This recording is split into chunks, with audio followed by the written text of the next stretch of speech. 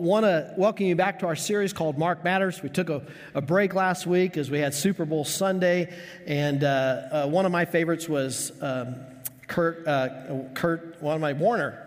blank in the second service. Kurt Warner, not only his story last week, but many of you probably have seen American Underdog now, and what a great movie that was, and really how accurate it was in portraying his life. But why is it that we like the underdog so much? I think most of us, if we don't have a team we're rooting for the underdog. We're cheering for the underdog to win. And I think we cheer for the underdog because I think we see ourselves in the underdog. We see ourselves and think sometimes we don't feel like the top dog. We feel like that underdog. So when the underdog wins, we're winning. And if you like the underdog, you're going to like Mark. And in our series, Mark Matters, Mark is one of the four gospel writers, one of the four that gave the biography of Jesus. And Mark really, he was the underdog of these four. You had Matthew and you had John, who were part of the inner circle of Jesus, part of the 12 disciples. John, of course, is the beloved, and whenever someone comes to Christ, the first book we encourage people to read, or maybe the first when you first came to follow Jesus, what they give you, the book of John. They're like, read John, read the book of John. He's kind of the first, and then he wrote Revelation, and then you have Luke, who wrote not only the Gospel of Luke and the biography of Jesus in Luke, but he also wrote the biography of the early church in Acts. And so Mark is kind of the underdog, and I think you might enjoy Mark too from the aspect of Mark gets to the point.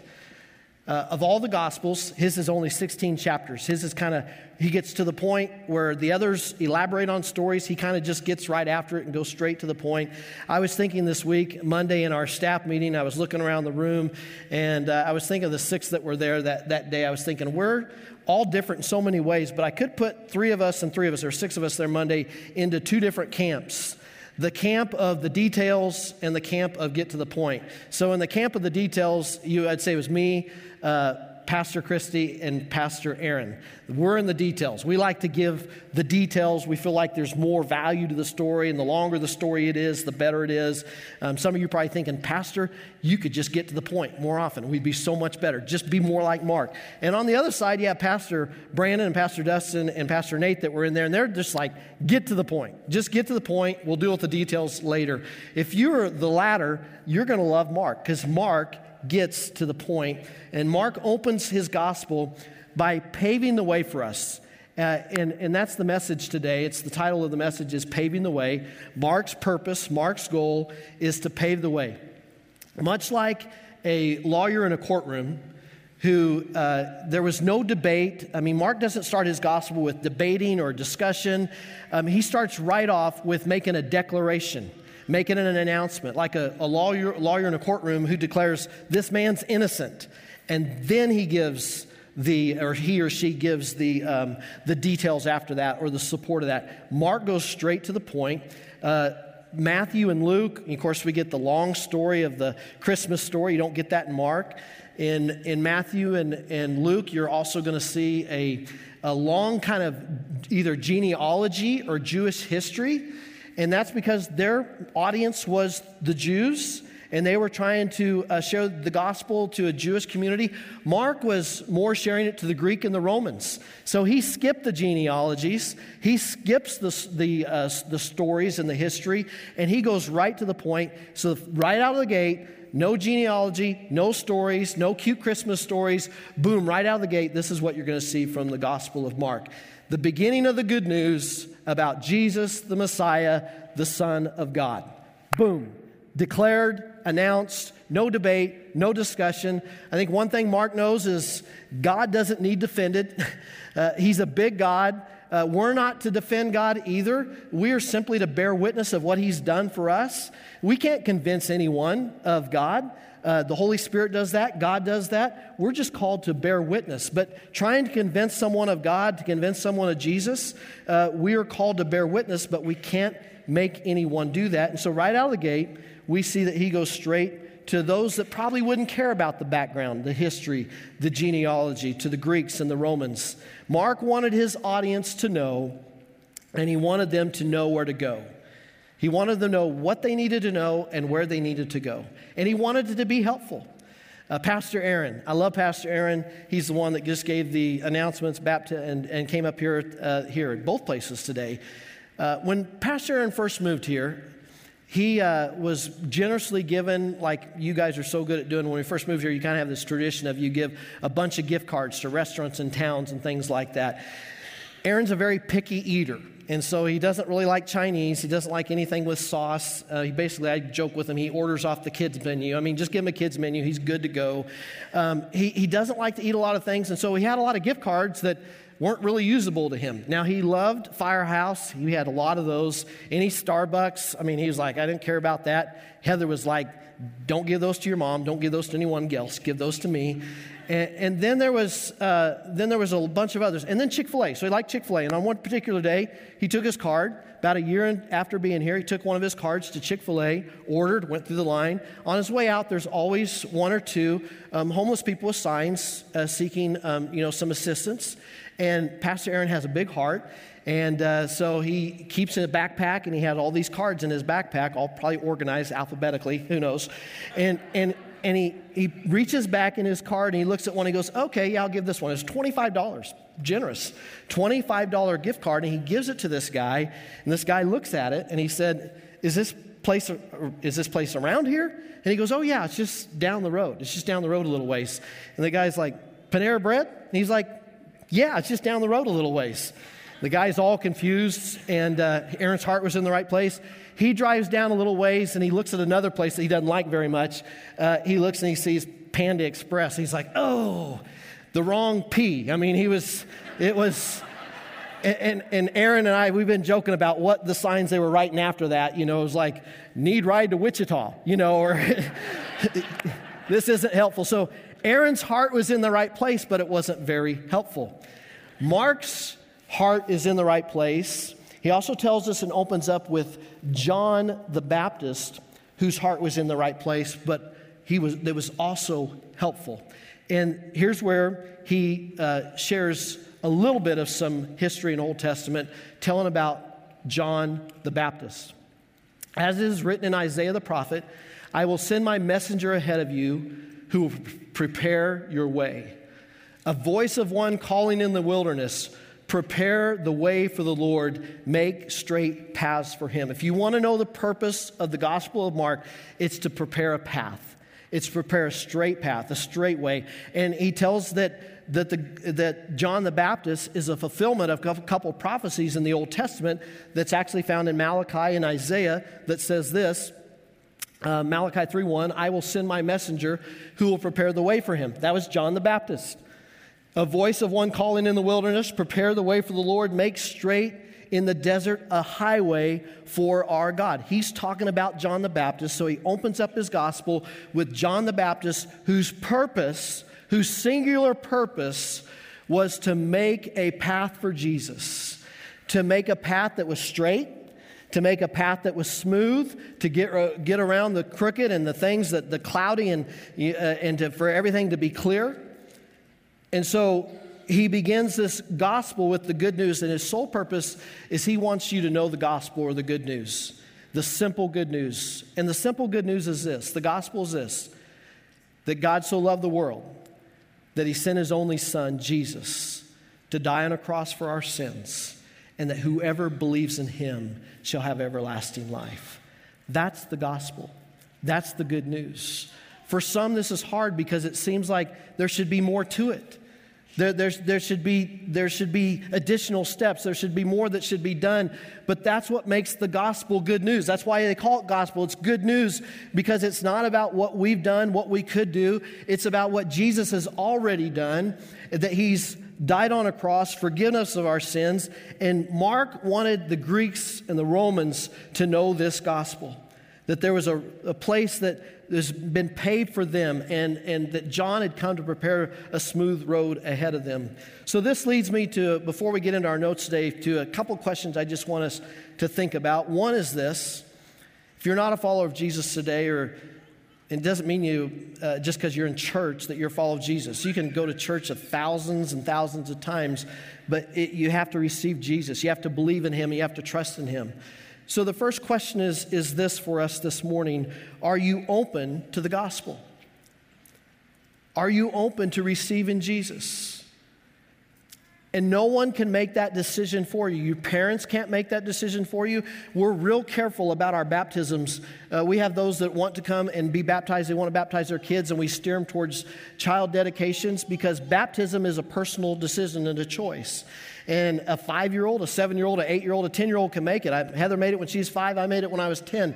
A child can make the best decision of their life, but they have to receive it. They have to be open to it. Parents can't make that. A pastor can't make that decision for you. No one can make that decision for you. You have to make that decision for yourself. So the first question, are you open to the gospel? Are you open to receiving Jesus? And for those of us, and a lot of us, the answer is yes. So my question for you today is, are you preparing a road or a path for others to see Jesus? Are you helping to make a path that is not so crooked and is more straight? Are you helping to get the rocks and the pebbles out of the road and helping to make a smooth path and a clear path for people to find and follow Jesus? What do you mean, Pastor? What do you mean, Kent? What are you talking about? Well, our lifestyle, for one. Is our lifestyle, is it an obstacle to people's path, or is it an opportunity? Is the way that we live Monday through Saturday, when we leave this building, does the way that we live create opportunities for people to see a clear path, for the rough places to be smoothed out, or are we creating obstacles? Are we creating obstacles for people in coming to Christ? There's a quote by St. Ignatius of Antioch who says this: "It is better to be a Christian without saying so than to say so without being so." Let me say that one more time. It is better to be a Christian without saying so than to say so without being so. Our life matters. Is our life creating a path? Not that we'll be perfect. No one's perfect. But does the way that we live Monday through Saturday in our job, at our schools, in our community, in our neighborhoods, is it creating smooth paths for people to see Jesus? Is it helping to make straight paths for people to see Jesus? Or does it create obstacles? Does our marriages, do they help people see Jesus? Does your family help people see Jesus? Does the way that you respond to your coworkers when they're not very kind to you at work, does the way that you respond to them help them to see Jesus or create obstacles? Our life matters to how we live. Also our worship. Corporately, are we an obstacle or are we an opportunity? When people come to church, one, are we an opportunity? Are we helping people to feel welcome by greeting others? Are we just only talking to our friends? Are we engaged in the worship? Or are we waiting for the worship to grab us before we decide to worship God? Are we engaged in a way that helps others be attracted to Jesus, to help see a straight path and a smooth path? Ray Johnson said this recently. He says, when you walk in some churches, they are so somber, so lifeless, that it makes you want to ask the question, who died, not who lived? The church should be a place, not we make fake emotion or create something unauthentic, but it should be a place, friends, we are the redeemed. God has saved us from our sins. He doesn't treat us the way that our sins deserved. He's given us new life. He's given us new hope. Yes, life is not easy. And you don't sign up to follow Jesus, and don't misunderstand me. Doesn't mean life is going to be smooth sailing. It doesn't mean the road is going to be easy. In fact, the road's going to be hard. In fact, the road's going to be difficult. But there is a joy that comes in knowing the Lord. There is a peace in following Christ. Even through the valley of the shadow of death, there is a hope, there's a joy, there is a love that we as believers have. Are we sharing that love and showing that love? And then he goes into verse 4 and 5. Verse 4 is, and so John the Baptist appeared in the wilderness, preaching a baptism of repentance for the forgiveness of sins. And the whole Judean countryside and all the people of Jerusalem went out to him, confessing their sins. They were baptized by him in the Jordan River. Notice where John the Baptist starts. John the Baptist starts in the wilderness. He's not preaching to the choir. He's not preaching in a church or a synagogue. He's not even preaching in the city square or the city streets. He is out in the wilderness. Why is John out in the wilderness? I think it's symbolic of our spiritual wilderness. John went to the wilderness because that's where we live before Jesus. We're in a spiritual darkness. We're in a spiritual wilderness. And John goes to the wilderness to bring Jesus to them. And if you're following in your notes, this is the first thing in your notes today is this. Our best ministry is out there, not in here. Our best ministry to others is out here, out there, not in here. It's wonderful that we come together and we're worship. It's wonderful that we come and celebrate and share and the love of Jesus. But what's more important is Monday through Saturday. What's more important is what we do out there. And friends, we have to internalize this, that people are walking in a spiritual wilderness. They're walking in a spiritual darkness. They're hurting, they're lost, they're broken, and our best work is not going to be in here. Our best work is going to be out there, and that's where John began and went with his ministry.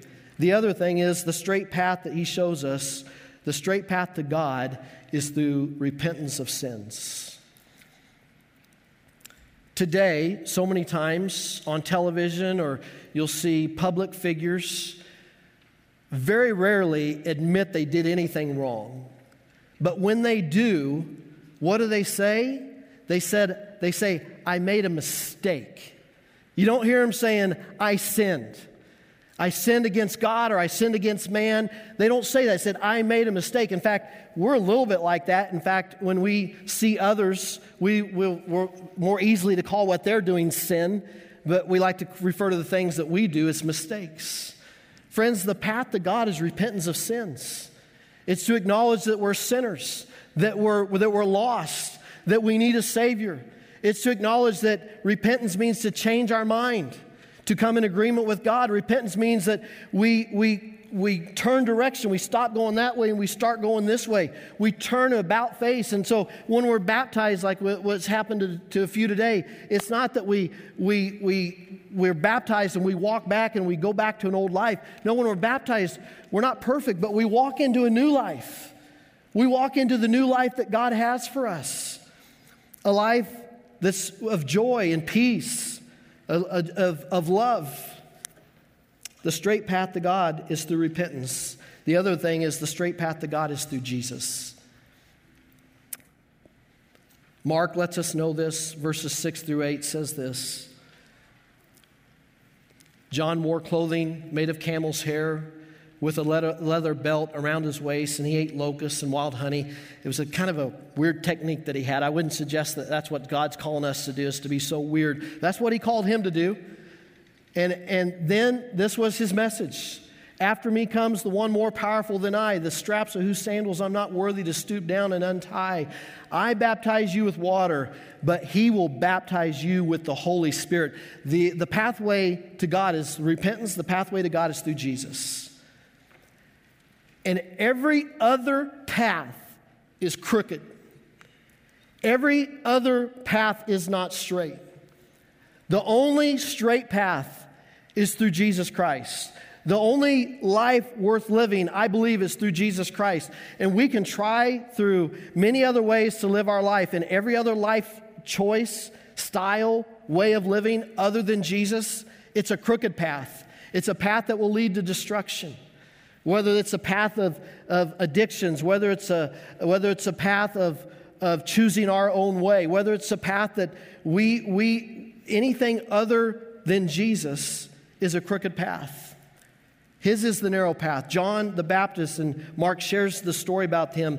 It is the straight path to God through repentance and through Jesus. Now, Mark has prepared the way for us today through telling of the John the Baptist. The table's been set. And now I want to tell you, the reason we celebrate is because now the party starts. That's why we celebrate. That's why we celebrate baptism, because when we choose the narrow path, when we choose the straight path, when we choose to get the things out of our life to receive and follow Jesus, then the party starts. You know anybody in your life that when they show up, the party starts? They walk into the room And okay, we can start now. The party starts. For one of the people in my life that I know that to be is a guy by the name of Tim Fisher. He's a pastor in Goshen, Indiana. Once a year, usually, we're together with about 25, 30 pastors and their spouses. And you know what? Everything's okay and good. It's just pastors. But when Tim walks into the room, the party starts. And not because he tries or he manufactures anything. He's one of those guys, every other pastor, this is just a weakness that we all have. All the rest of us try to be funny. I try to be funny. They try to be funny. Tim's just one of those guys, he's just naturally funny. He just enjoys life. He comes in, he's got this boisterous laugh, and it's not annoying. It's just, he laughs at others, he enjoys others. But when he walks into the room, the party starts when Tim walks into the room. Friends, when Jesus walks into the room, that's when the party starts. That's when life begins. Jesus himself said, I have come that you may have life and life to the full, that you may have life abundantly. I don't believe it's an accident in the other Gospels that the first miracle that Jesus performs was at the wedding celebration. It was at the party, because the party starts when Jesus comes. The party starts when we receive him into our heart and into our life. And we won't apologize, and I won't apologize for ever saying that the best way to live your life is to follow Jesus. Not the easiest, but the best way, the way of life, the way of hope, the way of love. And then he goes on to verse 9. It says this, at that time, Jesus came from Nazareth in Galilee and was baptized by John in the Jordan. Just as Jesus was coming out of the water, he saw heaven being torn open and the Spirit descending on him like a dove. And a voice came from heaven, you are my Son, whom I love. In you I am well pleased. This is the place in the message. A pastor has a favorite place in the message. This is the place that I almost wanted to speed through everything else to get to this part today. Because this is something that I think I haven't struggled with the first part, but I've struggled with the second part. I've been following Jesus for about 40 years. My parents told me all my life, God loves me. I had a church that told me all my life, God loves me. I had people in my life that told me that God loves me. And I know that's an obstacle for some people, and some people may be watching, or some people in the room. The first obstacle you may have is, does God love me? Does God love me? And this last year, 40 years following Jesus, and there was someone said that stuck in my mind, and it's helping to change my thinking and change my thoughts. The first is this. I already said the part about receiving God and understanding that he loves me. But notice the Father who says these words, you are my Son, whom I love, with whom I'm well pleased. Notice the timing of his words. These words were not shared after he died and rose again. These words were not shared upon his first miracle. These words were not shared when he preached his first message, the Sermon on the Mount. This was before Jesus had done anything for the Father. He hadn't done one thing. Mark opens up his gospel with, this is my Son whom I love. Because of the things he's done? No, he hasn't done anything yet. He hasn't preached the message. He hasn't healed anybody. He hasn't risen from the grave. He says, this is my Son whom I love. He hasn't done anything yet, but I want you to know, this is my Son whom I love. And some of you need to receive that today. You need to receive that you can't do anything. You've done nothing or can't do anything. You just need to receive that God loves you. That he loves you just the way that you are. And for some of us, maybe like myself, who've been around it enough, it's easy for me to embrace that and accept that God loves me. Here's the part that I struggle with. God has to love me. He's God. It's like my mom and dad. I mean, they kind of have to love me because I'm their kid. Your kids, you love them because they're your kids. And our God is a good God. And a good God has love and is full of love, is love. And so it's not hard for me to understand that God loves me, but here's the question maybe I've struggled at different times in my life, maybe still struggle with today. Does God like me? Is God pleased with me? So maybe you're able to answer the first question emphatically. Yes, I know God loves me, but He has to. That's who He is. God has to love me because that's who God is. But does God like me? Is He pleased with me? And this is something, in studying this message this week, came to me, and I felt like God spoke to me in this way. This is the thought that came to my head. I don't know if He's pleased or not, but I know what pleases Him now. Nothing pleases Him more than for me to come to Him. Nothing pleases Him more than for me to come to Him. So God loves me because that's who God is. But God isn't pleased with me because of whether I tank this message today or not, whether it's a home run message, whether I'm the best pastor, shepherd, best father, best husband, or bad husband, or bad father, or bad pastor, or good pastor. He doesn't love me because of what I've done for Him or could do for Him or what I will do for Him. He loves me, yes. But I'm trying to wrap, and I think someone needs to wrap their mind around this today. He doesn't just love you, God likes you. He's pleased with you. Why is He pleased? You may be thinking, I've done so many things that I'm ashamed of, that I wish I could do over. Why would God be pleased with me? What pleases God? It pleases God that we come to Him. So my girls, your children, I'm so pleased with my daughters when they get and proud of them when they get the straight A's, when they get the awards, when they do good things. But I thought, I'm equally pleased when they mess up, when they blow it, when they fall down, and they come to their dad. And they say, Dad, I need help. I got some trouble here. I don't know what to do. I love it that they come to me. They come to their mother. They come to their parents. And that's our Heavenly Father. He's pleased with you, not because of anything you've done, could do, or haven't done, or won't do.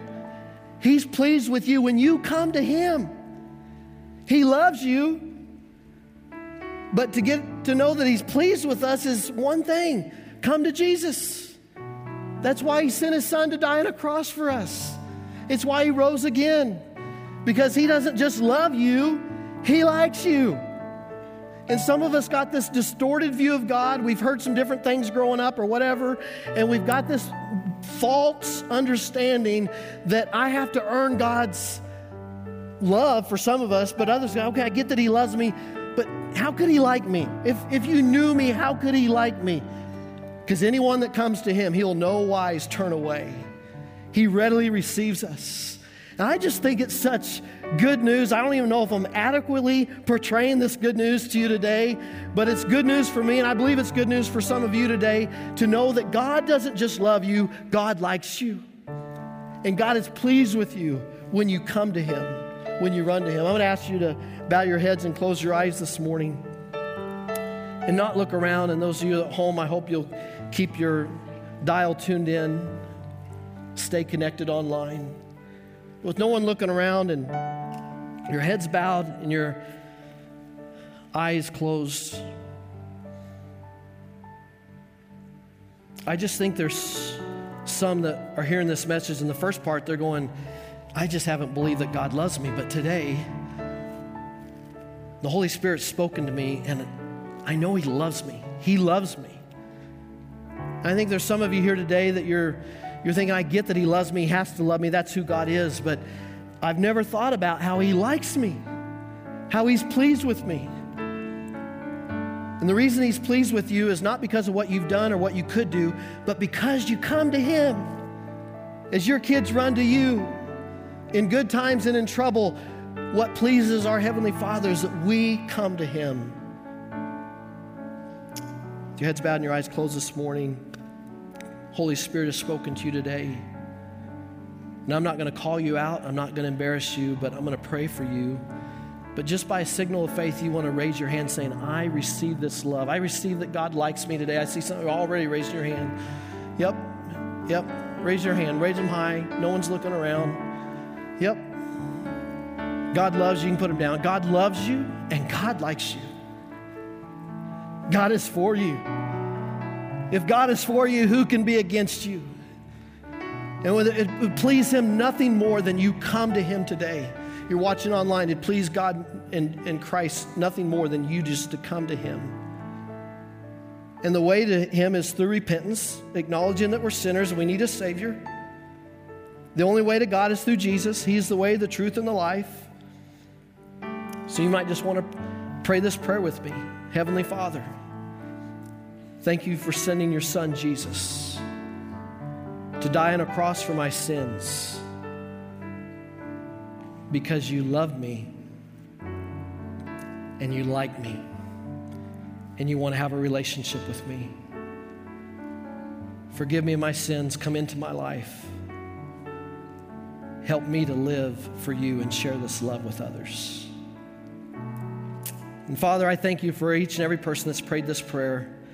I just pray that your arms would, your Holy Spirit would just wrap around them, that they would know that they're loved by you, they're liked by you, that you're pleased with them because you came to them. And Father, I pray for every single person in this room and watching online today. My prayer has been this week that we would embrace that we serve a God that not only loves us, but how freeing it is to know that we have a God who likes us. Not because of anything we could do or anything that we've done, but because you want a relationship with us and you love us and you like us. Thank you for that good news today. And we give you the praise in Jesus' name.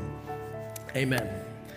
Well, you think I'd dismiss you, but I got 2 minutes because I want to tell you 2 things about following Jesus that comes from this Gospel of John to help us as we go on our way. So let me just share these few verses, starting, I think, verse 12. At once the Spirit sent him out into the wilderness. So Jesus had just got baptized. And the Father said, I'm pleased with you. This is my Son, whom I love, whom I'm well pleased. At once the Spirit sent him out into the wilderness, and he was in the wilderness for 40 days, being tempted by Satan. He was with the wild animals, and the angels attended him. After John was put in prison, Jesus went into Galilee proclaiming the good news of God. The time has come, he said. The kingdom of God has come near. Repent and believe the good news. 2 things I want to share with you, followers of Jesus, whether you just started that today or whether you've been doing that today. 2 things about this. Number 1, first observation is this. The enemy fights hardest against the Father's kids. We believe there's a devil. We believe that there's an enemy of our soul who seeks to destroy, kill, discourage you, get you to give up on God, give up on your faith, because now you're on God's team. Now you're one of his kids. And how do you hurt us as parents? You don't come after us. You come after our kids. We can endure a lot, but when our kids are broken, when our kids are hurting, we hurt, and the enemy knows that. And so he comes after the Father's kids because we're on God's team now. We have the same enemy. We were once on the devil's team, now we're on God's team. And so we have a common enemy. And that enemy is Satan. But greater is he that is in us than he that is in the world. The other quick observation, because I want to keep this quick this morning, is this. Our ministry begins immediately. Jesus was baptized. Then he was thrown out into the wilderness where he's tempted. He had trials. He had testings. And then he went immediately and he began his ministry. When you follow Jesus, you made a decision today, or you're baptized, you don't wait for a seminary degree. You don't go get a college education or a master's. You begin your ministry right then and there. You are the expert of what Jesus has done in your life. You know your story better than anyone else. You are the expert of your story, and you're just simply called to begin a ministry and share what God's done for you and to share it with others. You're not held responsible for things you don't know yet or things you won't know until later. You're just responsible for what God's given you now. And whatever God's done for you, our ministry begins immediately. So you're all commissioned to go today, leave this place, be the hands and the feet of Jesus, and love on them in Jesus' name. Making straight paths like John the Baptist did, roughing out getting the rough places and helping make them smooth so others can experience the love of Christ. Would you stand with me today? Thank you for being such a great listener, such a great church. Have a great and wonderful day, and I'd love to see you next Sunday. God bless you.